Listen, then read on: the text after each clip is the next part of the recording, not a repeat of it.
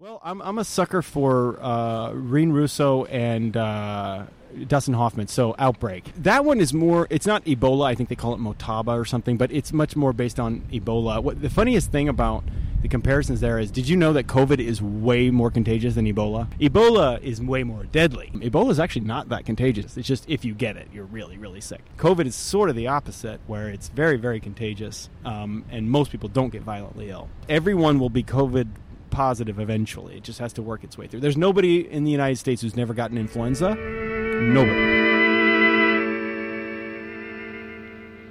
Let's say goodbye with a smile, dear, just for a while, dear, we must part. So that's what'll happen with COVID, is it'll go around and we'll all get it and we'll die or we won't. Again, don't know where, don't know when,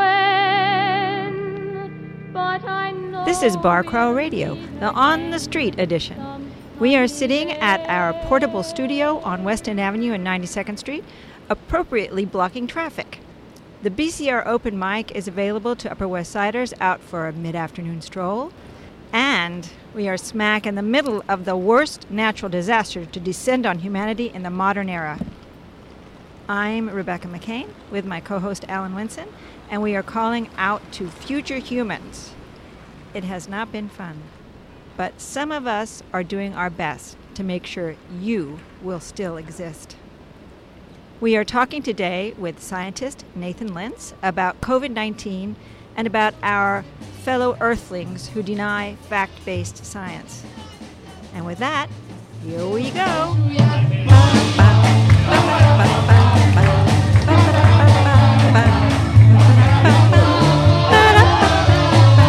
I haven't done the Papas in a while. Nathan H. Lentz. What's the H What's stand the H for? stand for? Harold. It was my grandfather's Oh, name. I like that. Nathan Harold Lentz is a professor of biology and director of the Macaulay Honors College at John Jay College of Criminal Justice. He is the author of Human Errors, a panorama of our glitches from pointless bones to broken genes. Lentz also maintains the Human Evolution blog and writes for Psychology Today and other publications, I'm sure. In Psychology Today, it's under the tagline, Beastly Behavior, How Evolution Shaped Our Minds and Bodies. Recently, he's been countering supporters of intelligent design who complain about scientific approaches to effective policies on combating COVID-19 pandemic. And in April, he survived the disease. Nathan H. Lentz, so glad to have you with us once again on West End Avenue here. Well, West End Avenue for the first time. Yeah, for the first time. But on Bar Crawl Radio. Second time on Bar Crawl Radio. We had you with our... you appeared on Bar Crawl Radio, and we talked to you during our Margarita Crawl. That's right, it was a Margarita about Crawl. your book, Human Errors, back in BCR number 16. Do you know It was what? over We've a done year ago. over 100 now. Over 100, wow. Yes, Well, it's yes. definitely a pleasure to be back, and it's certainly a pleasure to be doing this out in the middle of West End Avenue. I think it's a great setup you have here. I We don't want it think to you're going to continue. be interviewed by any other podcast that does exactly what Bar Crawl Radio does. I can guarantee that. Listen, Right in the middle of COVID. the street. Right. New Yorkers, you got to come by sometime at the corner of West End Avenue and West 92nd Street to see this setup, this portable studio. It's fascinating. I hope this is a picture of future New York. Yeah, We do too. we want this whole West End Avenue in grass, with one lane for cars, but then the rest of the people just strolling along and Right. having picnics out here. It feels very of the people. I like it. How are you and your family doing with social distancing? Well, we've been pretty strict. We were strict from the get-go, but we had a little health scare in our family in March and April, so we got even more serious. And I will say, though, we have been letting our hair down a little bit in the month of July and August, meaning getting out and living a little bit, taking advantage of the nice weather, and the fact that you are way safer outdoors than indoors when it comes to contact with other people. So we've been going to the beach about once a week. We've been going to parks. We've been trying to be outdoors because that's where you can safely distance. It's very easy to actually be safe outdoors. If you're in a closed room with a bunch of people, the risk factor is just astronomically higher than if you're outdoors. So we went to the beach just on Monday. We were at Reese Beach again.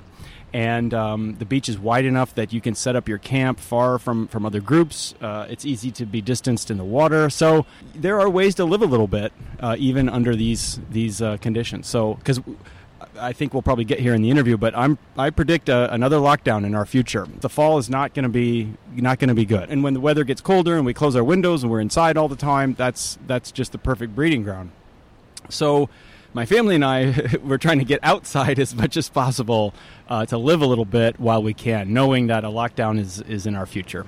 Yeah, that's a great idea. That's really very smart. Yeah, we ought to try to get to the beach. I know. I'm still scared. I know. I'm But still I've- kind of I've- scared. Yeah, I mean, it was nerve-wracking, and one tip I have for going to the beach is go early, because the big crowds don't start rolling in until 2, 3 in the afternoon. Oh, okay. And So- the morning is great. The morning is great. It's cooler. Cooler. There Yeah. you go. Lots of space. By 2 or 3, we're about done anyway. We've had enough photons on our skin by that point. But And your it does tan get- looks good. Thank you. That's why I'm tanner than I've ever been. I think because we've been outside so much. It's your COVID tan. It's the COVID tan. Yeah. Unfortunately, I put on the COVID-15, I'm calling it. Yeah, most have. But like I said, in the summer months, there's really no excuse to not get outside. So that's what we're trying to do. I think we're outside more this summer than most summers, just psychologically trying to, because we can't do any of the recreational things at night that we're used to doing. You know, we're bar people. You know, we're socialites. So Mark Roll Radio. I yeah, mean, yeah. So that's where we exist at bars, and boy, yeah, the the scene poor, is the dead. poor bars, the poor Oh, bars. The man. poor bars and restaurants. It's a sad place. And for we them. haven't eaten out either, even though they're allowing it out on the street, but it's a little crowded for us. So we actually had our first meal at a restaurant-ish last night since March 14th. Where was it? It was at a pizzeria right around the corner from our house. Okay. Piazza, for anyone listening in Right. Queens. We certainly have them here, right on Broadway. Yeah, and the tables were nice and spread out, and we know the guys. You know, we've been going there for years, so we felt safe with the distance that they had with the tables and things. But a lot of in Astoria, which is where I live, a lot of the restaurants, they're packing them in. And as I said, you're safer outdoors, but I mean within reason. And I understand the temptation; people need it. The jobs and in the restaurant industry are, you know, few and far between. So I understand the need, but we haven't felt comfortable with the eating out. It's so, rough. It's Even rough. though it's outside. To quantitate this, you're literally 20 times safer outdoors than indoors for the same distance and population density, if you want to put it that way.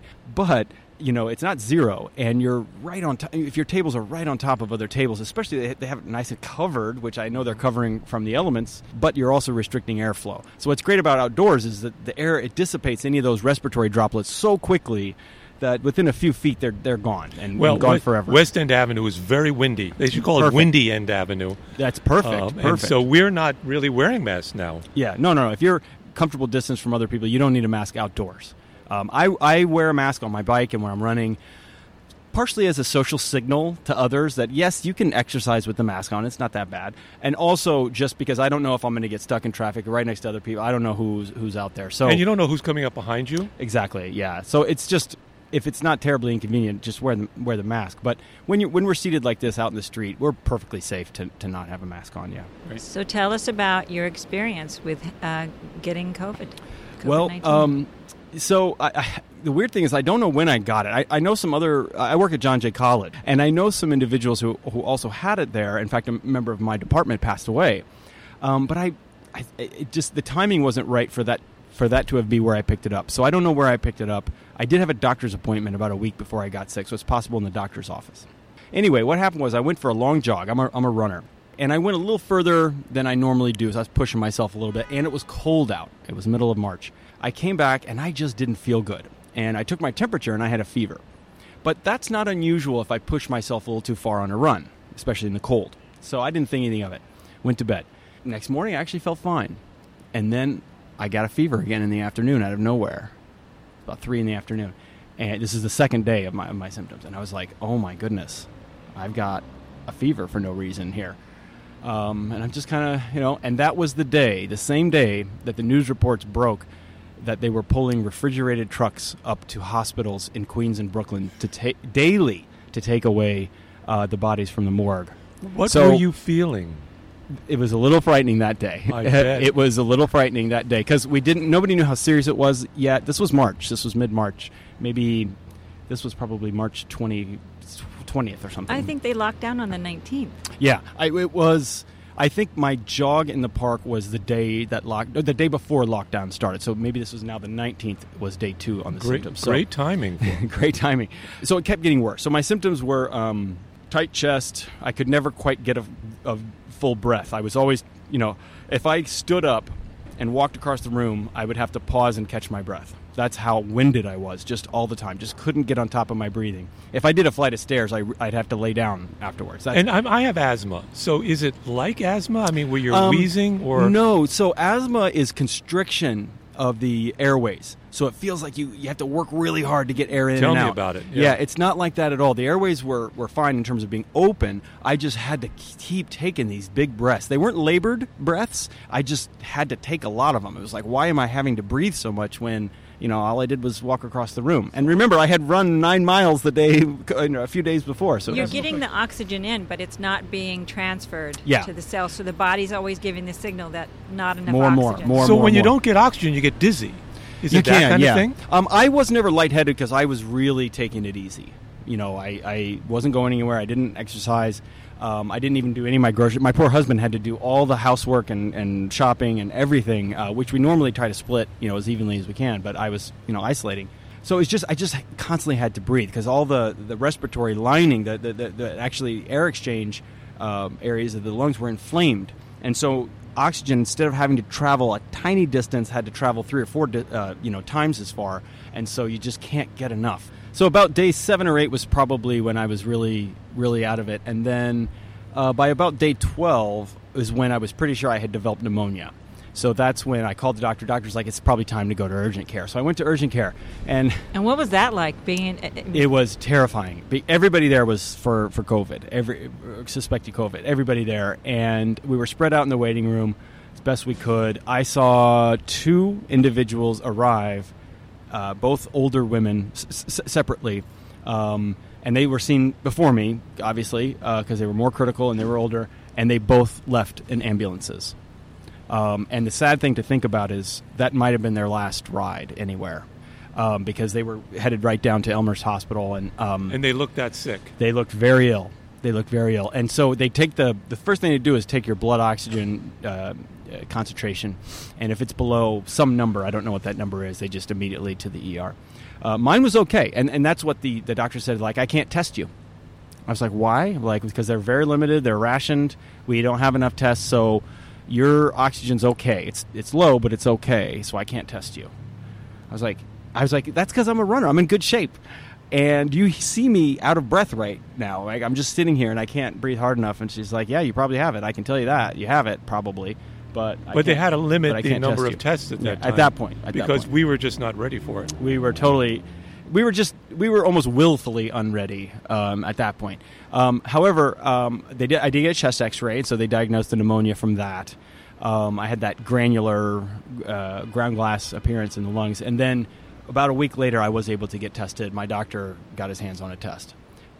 He, however, has several pre-existing medical conditions. So he had me do the swab myself. He dropped it off on my porch. He's 2 doors down from me.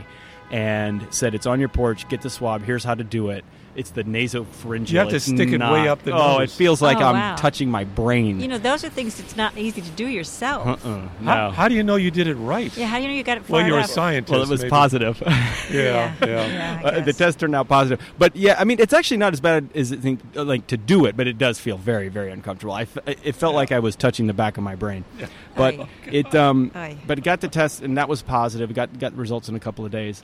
And then about a week after that, I was pretty much better. I waited another week before I started exercising again. So all told, it was about 4 weeks. Did you ever have to stay overnight in a hospital? No. They gave you medication and it helped. So the doctor did give me, this is funny to say this now, hydroxychloroquine and azithromycin. This was March, or by now it was April, and there wasn't real good evidence either way at that point. So he was just like, it's all we got, so take those 2 things. And I did get better. I don't know if it's had anything to do. Probably the azithromycin helped with the pneumonia, because what happens is when their lungs are in that state, you just get opportunistic infections, secondary infections. So some bacteria probably set up camp, and so that's why the azithromycin probably helped. Yeah, I think I made a full recovery. I do have sore toes. I don't know if you've read about COVID toes. No. But my second and third toes on both feet are really sore for no reason. How annoying. Yeah, but it doesn't stop me from doing anything. It's That's just kind of, like you said, annoying. But Any other lingering effects besides that? Not that I can really say, except I do maybe once or twice an hour I have to take a deep breath for apparently no reason. Well, I feel like I'm taking a deep breath right now. Yeah, like every once in a while I'll just sitting there and I'll just have to go. And so I don't know if that's Everyone just some lingering scarring on the lung. I don't know what it is. But it was, my husband noticed it while I was sick, and he said it unnerved him a lot. Because all of a sudden, out of nowhere, I just have to take a deep breath. And he and your kids didn't get it. They did not get it, no. But I read in an article that you wrote about this, that your doctor thought that your kids may have given it to you. And I do not understand how that works. How is it? I mean, I understand that someone can be asymptomatic, but then is it like typhoid Mary? Do they just carry the germ and they can just keep getting people sick?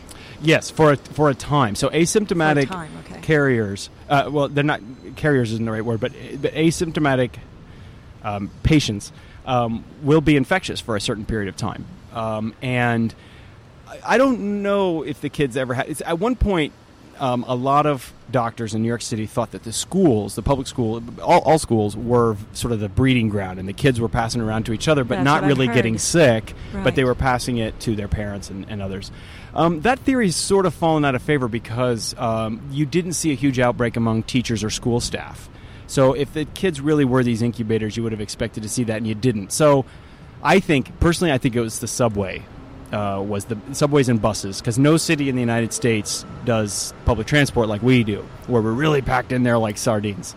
Almost all of us take public transportation one time or another. So that's what I think. I don't know if that's been definitively shown or not. My doctor thought it was the kids because he had several COVID patients and they all had kids, and most of his practice is older people.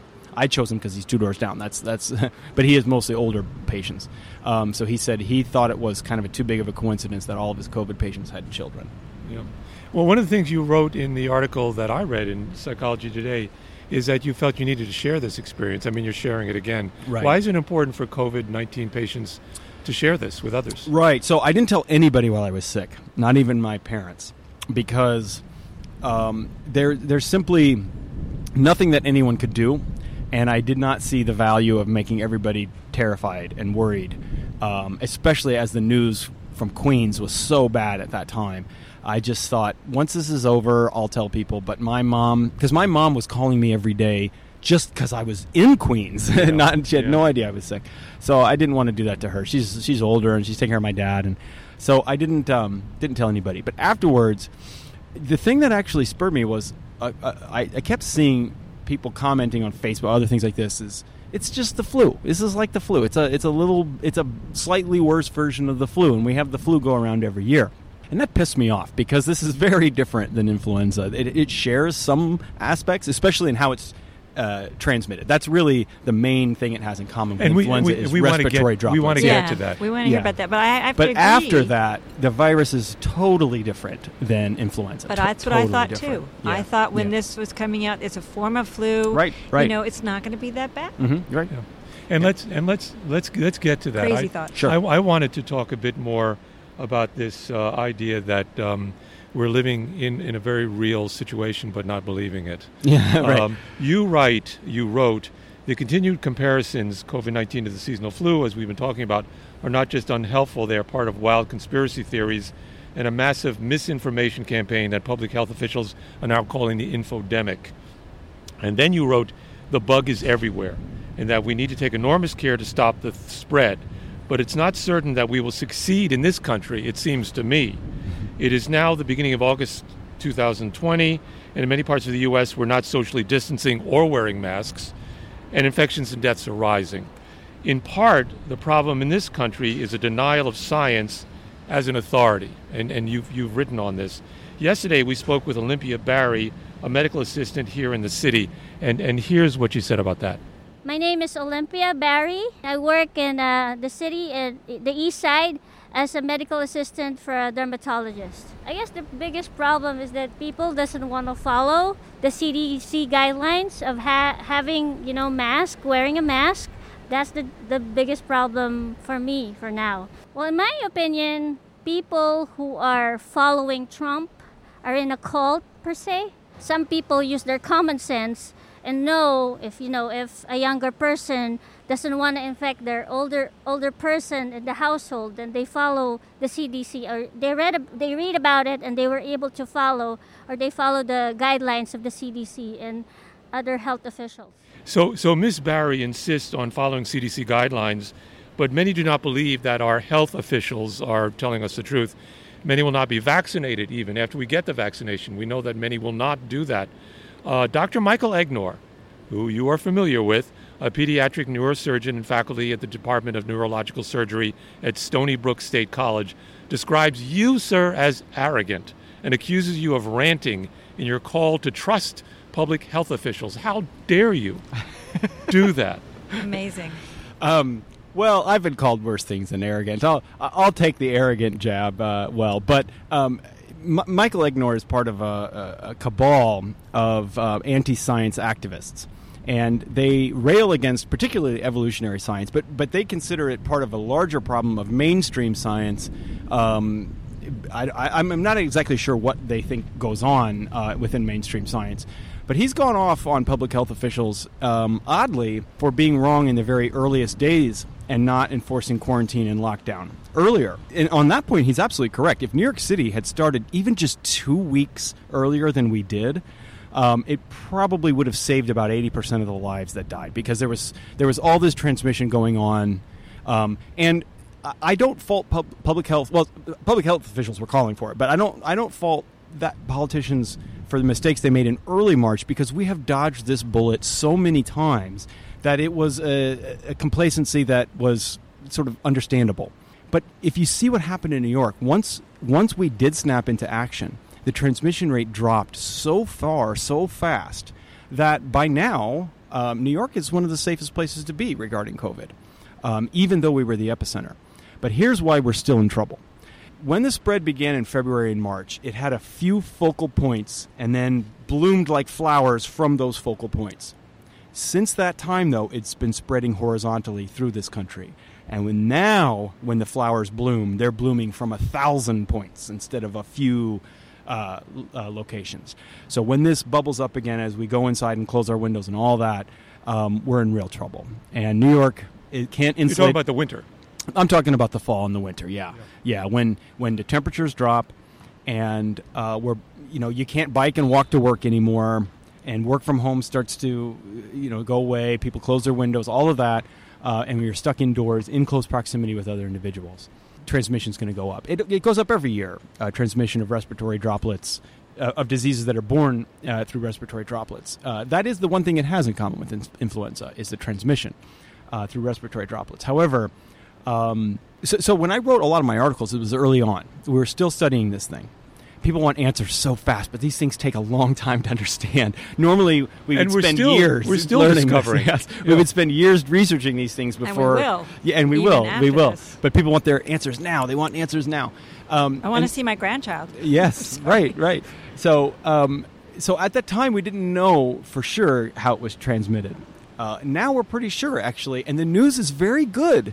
That a mask gets you 90% of the way there. Social distancing gets you the rest of the 10%. The news couldn't have been better, really. But the problem was that it was so unclear before that, and it was so much like, these droplets are so small, this mask is not going to protect you. Yeah. It's just a waste of time. That's right. And we were all wiping down our groceries, and we were doing all this stuff. I still am. Yeah, and it's not a bad idea to do that, but it's probably not necessary. Probably not. We've seen very, very rare transmission through objects and other things. It really...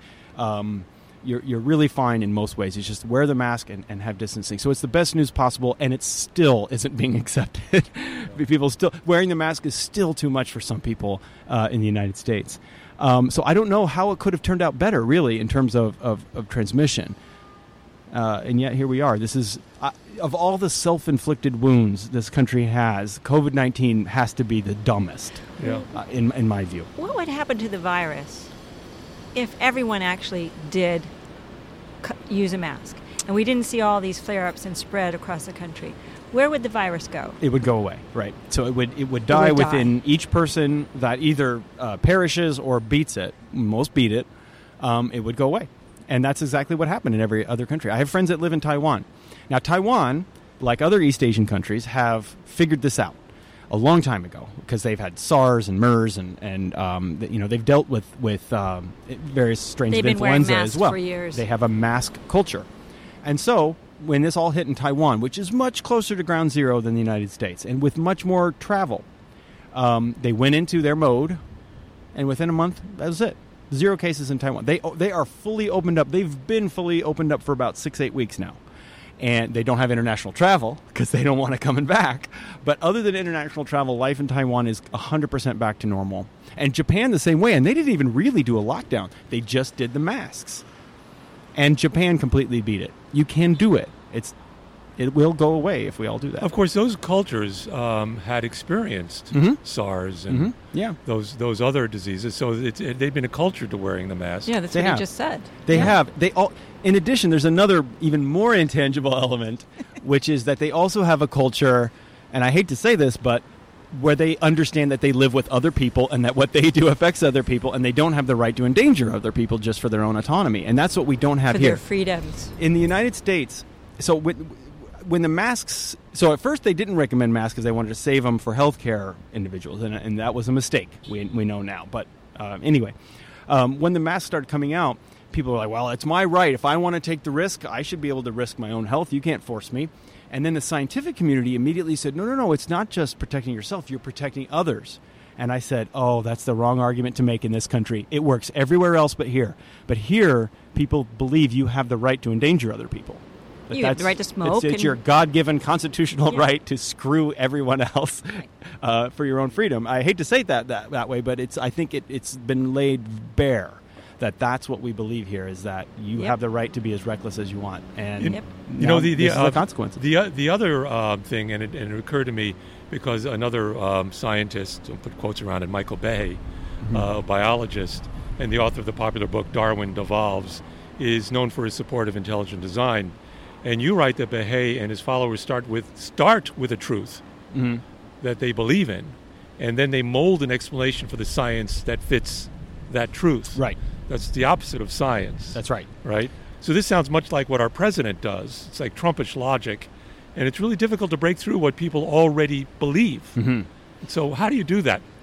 Well, it's a problem for all of us because as psychology research has taught us, we do have a tendency to have our beliefs that we want to believe and bend the facts the best we can to support those. That's a human quality. That's not a conservative or a liberal quality. all the myths that we believe in. We all do that a little bit. Thus, climate change is not a fact. Right. But see, in science, what we have is a self-correcting system because, first of all, you have to provide your raw data free of your interpretation. And then, you, of course, when you publish an article, you also include your interpretation, but everyone has access to the raw data to draw their own conclusions. And then the community criticizes and refutes and adds more data. So over time, science isn't perfect. It is definitely not perfect, but it is self-correcting. So when errors come out, they are caught and corrected. Sometimes quickly, sometimes less quickly, but they do come out. So no one owns the truth there. There's just data.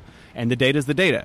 And so when you're training as a scientist, like if you get a PhD in sciences, it's not so much about learning. You spend very little time in the classroom. It's much more about thinking critically and trying to remove that bias and trying to become truly objective.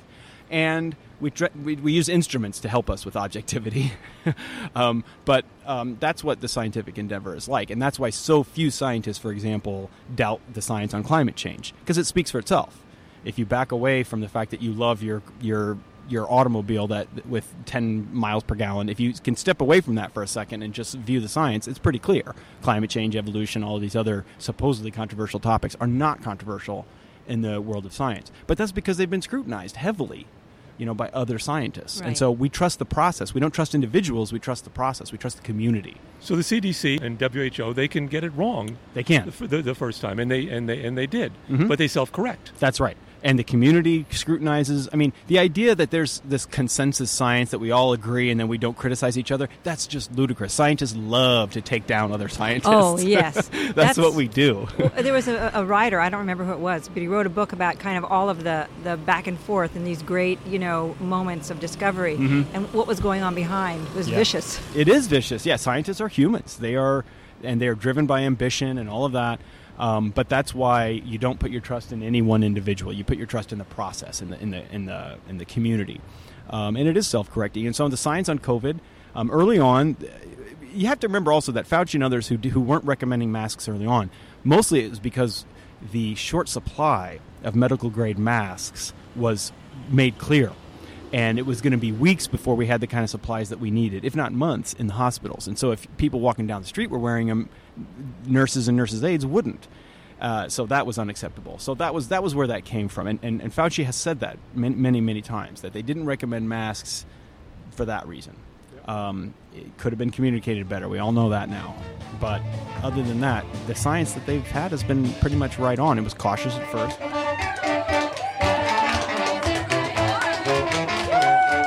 Well, this is Bar Crawl Radio on the street. We are speaking with scientist Nathan Lentz, talking about the COVID-19 predicament we are in right now.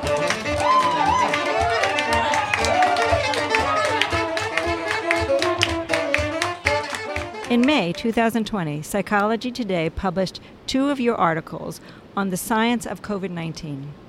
The first article explained that COVID-19 is nothing like the seasonal flu. What are the differences? Well, so I broke it into 2 articles because one is the molecular stuff, kind of the nitty-gritty details, and not everybody's interested in that level. But the first article, I talked about just clinically it's different. So the main difference, I think, is that influenza is very restricted to a few types of cells in your body that get affected, and they're in the respiratory system, and that's pretty much it.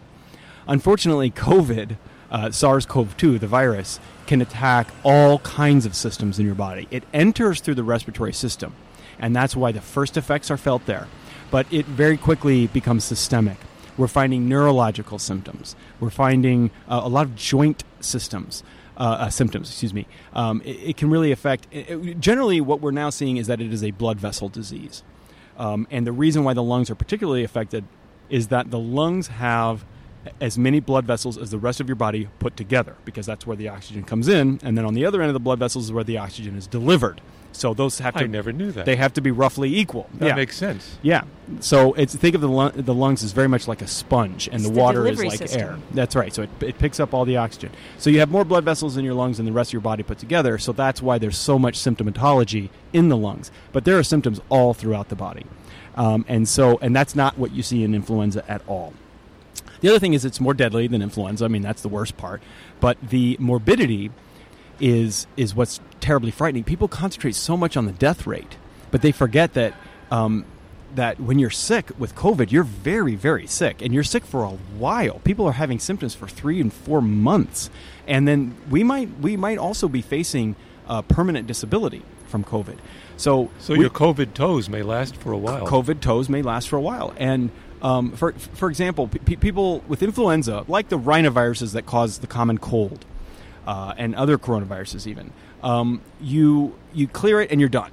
If you had influenza last year, which many of us did probably, you don't have any lingering effects. But there are lots of viruses and other kinds of infections that are permanently disabled. Think of like Lyme disease or polio. Polio. My mother had polio and suffered from it her whole life. Yeah, that's right. Some of these, and even chicken pox. You can have shingles 30 years later. There you go. You got the vaccine. Yeah. So the point is that we want to assume this is like influenza, that you clear it and then you're done forever, and it might be more like polio. We don't know that yet, and we do know that there are neurological symptoms. So there's every reason to believe that it could be permanently altering some at least some portion of the sick people. So that's that. The first article that I wrote was just about how the clinical presentation, besides the respiratory symptoms, it's really entirely different than influenza. It's way more deadly, affects way more systems, and it does show the age. It shows even more age prejudice, but young people can get very, very ill from COVID. And you don't see that very much from influenza. So the scariest thing about this disease, it seems to me, is that how it spreads so rapidly into so many people. Yeah.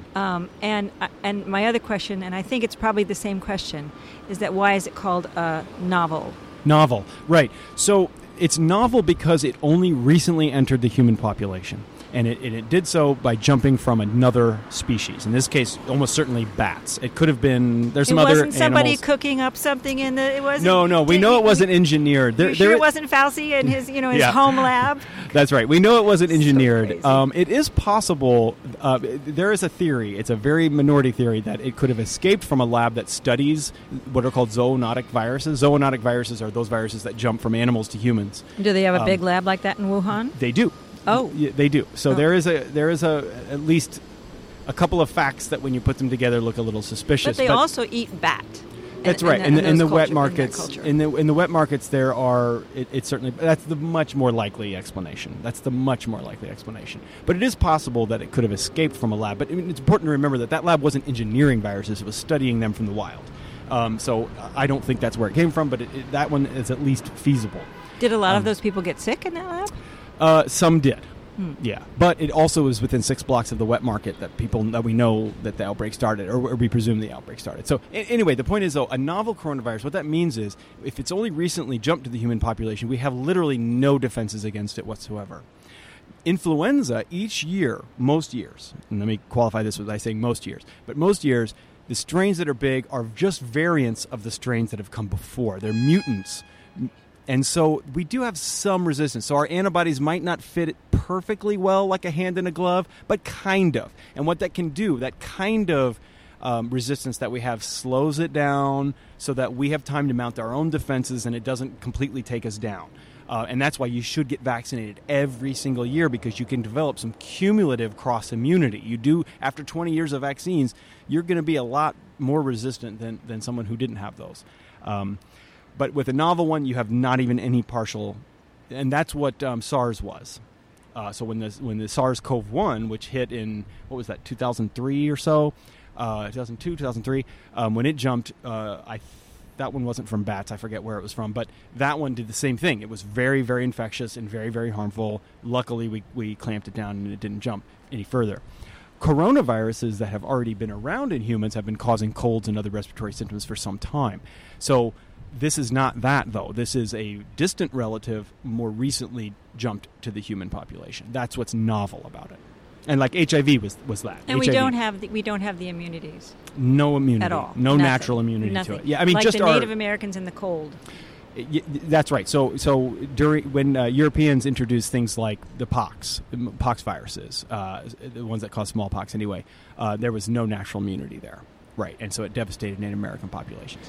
We spoke with this health clinician, Olivia Barry, and she also talked about another aspect which I have not read about, and I just want to check it out with you. Here's what she said. The problem with COVID-19 is that there are studies that there are different strains of COVID-19, and it mutates as it infects people.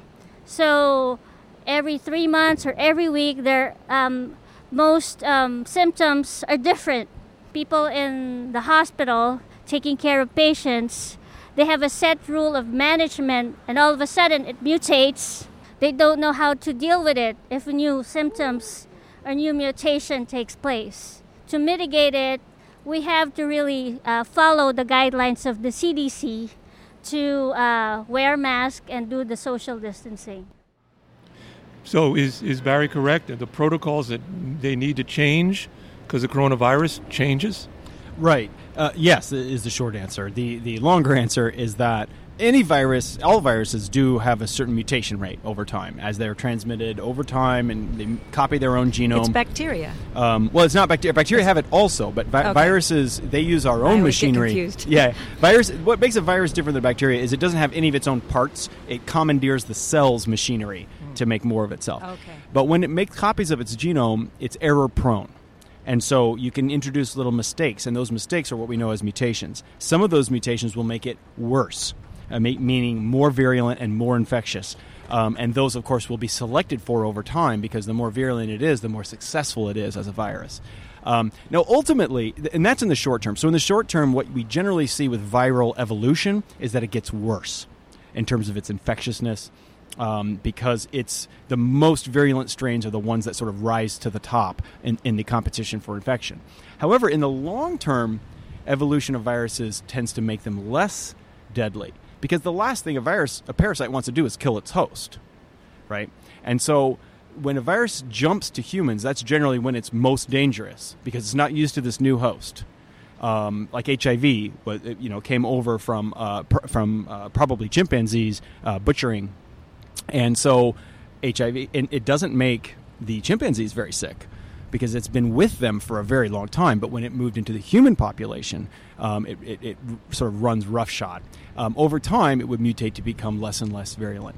Unfortunately, with a lot of tragedy in the wake. So what we're seeing with COVID is so we know already several routes of mutations that have taken shape in different geographic locations, and so the mutations that have led to that. None of them seem terribly unexpected in terms of how it's transmitted, how it's infected, but it does seem to affect symptomatology, which is really strange, because if it's infecting... the truck's just kind of just... The FedEx truck went by, yeah. If it's infecting using these proteins, spike proteins and things like this, it's sort of unclear to me why it would change. All that stuff is the same. Why does it change the symptomatology? But the fact is, it does. And so the early phase, what I think, this is conjecture. I read a lot on this. Obviously, I did, especially at first when I was ill. My conjecture on this is that the people who are being affected are different. And so we're seeing different symptoms now than we did in March and April, because it was mostly the elderly, nursing homes, and those who were infirm in one way or another. Had certain comorbidities. Exactly. So they were susceptible when we weren't being careful. Now it's striking a much younger generation of patient, and I think that's why the symptoms are different. Can I propose a theory? Please. Scientist From listening to your talking about this. The fact that it's a bloodborne pathogen. Well, it can be, yeah. So, is it so? And it occurs, and older people are more susceptible to dying from this because their systems are run down. Their systems are not as strong. Whereas a younger person, like the fact that it didn't overtake you, is because you are strong, probably, maybe, and so. But there are young people who are dying of it. Well, yes, that's true.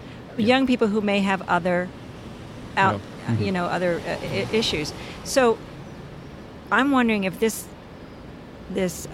parasite, this virus, is looking for weakness throughout your body. Well, because it affects so many different things. Right. Let me put it this way: the receptor, the ACE2 receptor, which is what COVID binds to enter into its cells. It's like a key. Yeah, so if COVID is the key, it's the lock. It's right. It's what it's looking for. And right. the placement in the body where these ACE2 receptors are in the tiny little sacs in the lungs. Yeah, so that's which I learned from your article. Yeah, that's where it comes in. It comes in through the nose, and you actually do get an infection in your nose as well. It just doesn't tend to produce a lot of symptoms, but it enters in through the nose and then the cavities there. ACE2. However, you have ACE2 receptors all over your body. Anywhere where there's blood vessels, there's ACE2, and so it can exploit those as an opportunity. If you have high blood pressure, however, you seem to be more vulnerable. And ACE2 is involved in blood pressure regulation. That's what it does. And so that makes sense. So generally, I think your vascular health is the best indicator of your susceptibility. I thought I was in great vascular health, which is why it was a surprise to me that I got sick. But I got sick and then got better. What we're seeing is that, and this is true for lots of respiratory illnesses, is that the dose of virus that you get hit with at first there's a very good correlation between that and how sick you get. Dose meaning how much? Yes, if you just get a ton of virus inhaled, like you're really close to someone who is really sick, then you get a whole bunch you're going to get a much, much worse outcome than if you get just a little bit of it. And what that tells me is that the viral replication cycle is slow enough that you can get on top of it if you don't get overwhelmed. So if I got exposed in a doctor's office to someone who, unbeknownst to them, was really sick with it, that could explain that. I don't know. All I know is that I think I've made a full recovery. And You look great, except of course for your toes, which I don't even want to look at. Yeah. Well, I'm definitely exercising even more than I ever did because I'm a little paranoid now about not just that. You rode your bike over here from Astoria, from Queens. Just because. Well, first of all, I don't want to get on the train. Really? Because I've heard different stories about that. Yeah, but I don't want to get on the train. He thinks he got it. Come on, I he's don't not wanna, getting back on the train. I know, but they clean the train up. They do. They train need is to do safer than filtering. They need to it filter the ever air. has been. But I did take the train when my brother was in town visiting, and so we took the train, and you held your breath for. There's a lot of people without masks on the train. I was really surprised. Not a lot, but enough that it was noticeable. Scary. Yeah, and some of the people that you see on the train without a mask are not well. There's a homeless population who are on the trains daily. And I think that was some of what was going on, but I was just sort of a little surprised. So I was like, you know what? And that hasn't come up yet, but I am now COVID antibody negative. What does that mean? I don't know what that means. I don't have detectable antibodies against COVID anymore. You don't. Mm-mm. So you could get it again. Presumably. Get it again. Presumably, I am behaving as though I am vulnerable again. Now, is that normal for someone who's just COVID, been through for COVID? They're seeing this more and more. But not other virus. Everyone's different. So there are ones like that. The common cold is like that too. For whatever reason, the antibodies just don't last very long. Wow. And this is one of these many things that we just don't know very well. Ooh, that's bad. But it's bad. That's bad. This does not bode well. Because even if we push it down, there could be some backwater where it's still alive. That's right. Bad. And that's why I said at the beginning, and I really believe it now, the vaccine is the only thing that's going to save us. And it doesn't. I mean, there's a lot. There are 3 or 4 now in phase 3 trials that are looking promising. But I mean, a good vaccine generally takes many years to develop. So, but you're talking about what the last one was, the polio, right? Mm-hmm. And that took how many years? I mean, it. So the polio vaccine was probably 7-8 years in development. They didn't have computers. They didn't That's true. put the attention and the intention that they're putting now on getting this done. No, you're absolutely right. Herculean efforts are being mounted against lots of money for this vaccine. Yeah, so I'm really crossing my fingers. Yeah. And I've already signed up for vaccine studies. I don't know if they'll take me since I had it, but I encourage everyone, if you just Google sign up vaccine studies, they're going to need a lot of healthy people for these trials. I can't take the risk to get the vaccine. Well, I mean, if you think it's appropriate for you, they're going to need a lot of healthy people. And here's the slow step: is they can't intentionally expose people, so they just have to vaccinate a bunch of people and watch what happens and see what percentage and of some them. they give them sugar pills. Right, exactly. So and they they're compare not, the rates. So it's just like groups. in the general population. How do you if you That's survive? right. Yep. So they give it to them and they say, bad. "Live your life." Right. And they say the placebo group and the real vaccine group, and they see if the rates are different. So that just takes a lot of time to get that data. There's no way to speed that process up. I totally, and I think Rebecca does too, recommend reading your 2 articles in Psychology Today. Just look up in Psychology Today, Nathan Lentz, and I think there's 2 of them come out in May or April, May. I haven't considered what I need to go read my articles to see how much has changed even since then. I mean, I'm sure most of it's solid because I wasn't getting into that much detail. But you know why I recommend reading? Carl Zimmer writes a lot. He's the science journalist for the New York Times, and he's been writing about COVID-19 right from the start. He maintains the vaccine, a website on the New York Times page about the vaccine that are in development, what stage, what's the data. So he's really watching the vaccines because, like me, I think he believes that's our only hope at this point, which would meaning the next battle will be against anti-vaxxers who won't want to take this. Well, they can go live on an island. That's their choice. I hope they're not allowed in schools, if they're not vaccinated. Oh, no, they won't be. Because They won't be. They can't be. Not if measles. Oh, for goodness sakes, no. So you have a question for Nathan Lentz. Tell us your first name. Are you an Upper West Sider? I am an Upper West Sider. Get a little closer to the mic. I am an Upper West Sider, and my name is Guy. Hey, Guy. You just want me to shoot? Just go right ahead. Sure. Not entirely a scientific question, but how would you compare and contrast the culpability of deaths and sickness between President Trump and Governor Cuomo? Early on, I'm willing to give almost everybody a pass until about March 15th because we had dodged this bullet so many times, and elected officials had ignored public health recommendations so many times and not paid any price for it that Cuomo, de Blasio, many of the others, we absolutely should have locked down 2 weeks earlier. Probably in New York alone, 15 to 20,000 people would still be alive today if we had locked down 2 weeks earlier. I don't blame anyone in particular for those because we just didn't know that this was going to be the one we couldn't avoid. However, from March 15th onward, President Trump in particular has done almost everything wrong that he could, including and especially the procuring of supplies for hospitals. Like ventilators, for example, was a big deal at first. Everybody did, and now we know that ventilators almost do more harm than good. So as the science was waiting to come in, you listen to the experts who are on the ground, and that's what Trump absolutely refused to do. We locked down way too late nationally. We didn't get supplies where they needed to go. We didn't stop international travel, domestic travel early enough. And what that allowed to do was to get such a strong foothold that then when we finally did lock down, it was already in so many places that it was spreading. And so there are several governors who have done as good as they could. The governor of Illinois has been all right. Cuomo has been, I would give him a strong B+, A-. I would give President Trump and Governor DeSantis the lowest grade you could. I think you would have to go into the negative rounds for that.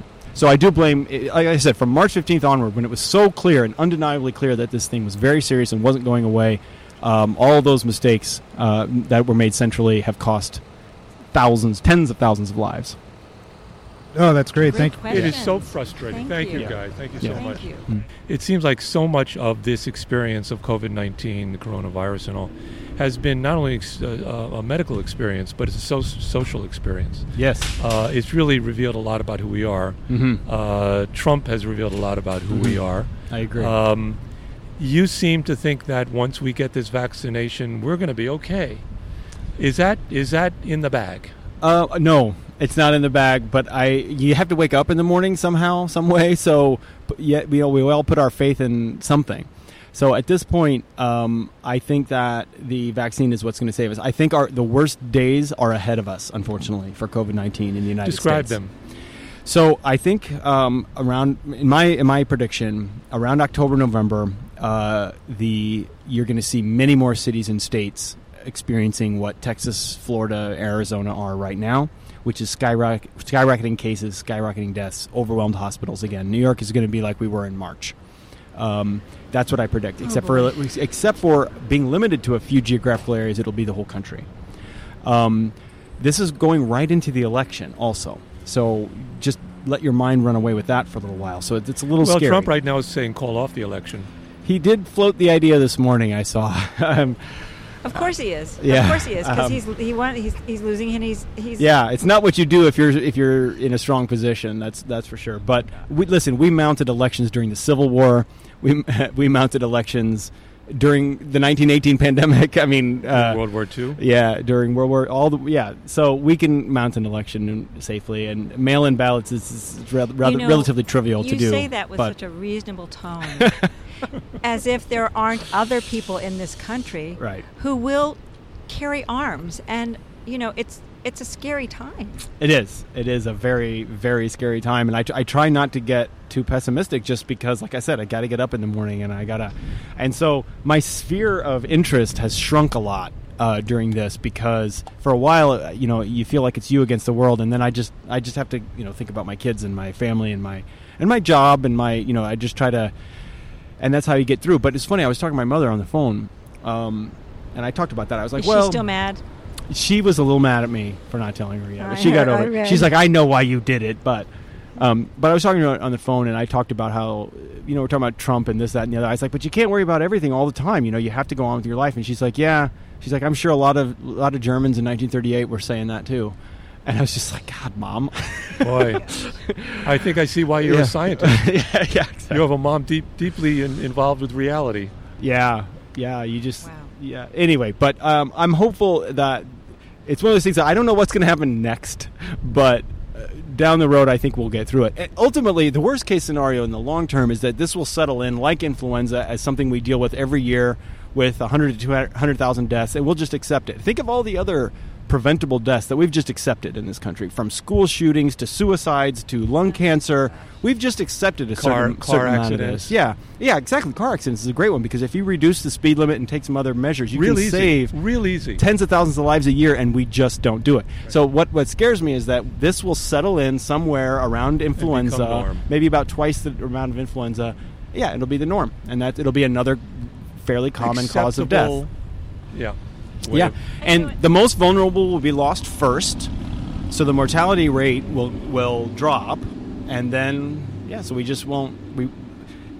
Someone asked me the other day. They said, "Do you think it's going to strike nursing homes again like it did in the first round?" I said, "No, because it killed the vulnerable ones. I mean, they're not there anymore to die from it. They can't die from it again.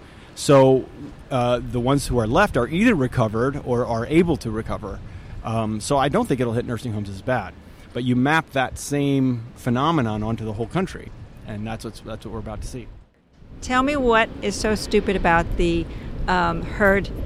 What do they call it? Herd immunity. Well, so herd immunity has gotten a lot of good and bad press lately. I mean, herd immunity. The concept of it is obviously scientifically sound. It's how a lot of this works, but the way that you would get it through natural means is if it literally goes through the population. And if you look at the mortality rate, forget about morbidity for a second, but just the mortality rate, if it really does go through the entire country and we get herd immunity the natural way, you're talking about, what would that be? Almost 3 million dead? Right. It's the number of people who would have to die. Yeah, about 3 million dead, right? So there's nothing that compares to, right? So that's just the United States. So that route is unacceptable. I think we all agree there. Now, the other way to get herd immunity would be to vaccinate with 100% efficiency. The problem there is, number one, people are going to refuse it, and number two, we don't know how good the vaccine is going to be. And with herd immunity in the first place, we don't know that you're necessarily immune. That's if right. You've had it. So yes, exactly. So like with influenza, for example, actually, let's leave influenza aside for a second. Let's say measles is a good one. It's somewhere around 98% effective, the vaccine. But that means 2% of the time it's not. That's why it's so important to vaccinate everybody, because those 2% of the people that don't know that, and you don't know who those 2% are, it's random. They need to be as spread out as possible so you don't get an outbreak. When you have clusters of vulnerable people who don't know they're vulnerable, or if they do know because they didn't vaccinate, that's how you get outbreaks. And that's what happened with measles in Southern California. You had these enclaves of people who don't vaccinate, and sure enough, you got outbreaks of measles.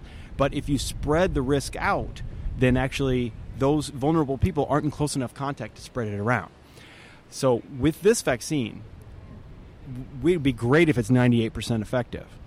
But look at influenza. That vaccine is nowhere near that. On a good year, it's 60 or 70% effective. Still saving millions of lives potentially, but it's still. So now you have anti-vaxxers, plus it's only 60% effective. You don't get to herd immunity that way either.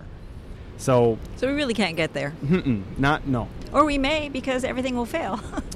Right. So, I mean, if we come out the other side on herd immunity, it's with a lot of dead people. And, as we said, long-term disability that we're just learning about now. So, honestly, the answer is actually not that difficult. Stay home and wear a mask for a month, and the virus will die. We can be like Taiwan and Japan. We can kill the virus. That's what they should say with those commercials, the mask commercials. Yeah. We can actually kill the virus with this mask right here. It will die out, and it has. Wow. And that's why other countries are not allowing Americans to travel to their countries. Boy, I wouldn't. No. I don't let Americans into our apartment. Yeah. No Americans. Taiwanese, you can come in. Yeah, that's a great policy. Stay out. Yeah. I'm going to use that joke. Thank you, Nathan, for joining us on Weston Avenue for a Bar Crawl Radio on the Street conversation about surviving this pandemic. All right. It was a pleasure on not a pleasurable topic. And we wish you a pleasant bike ride home. Yes, we do. Bar Crawl Radio is all about having interesting conversations at our local bars, but the bars are only partially open for outdoor imbibing. Our beloved Gephardt's Beer Culture Bar and owner Matt Gephardt are suffering.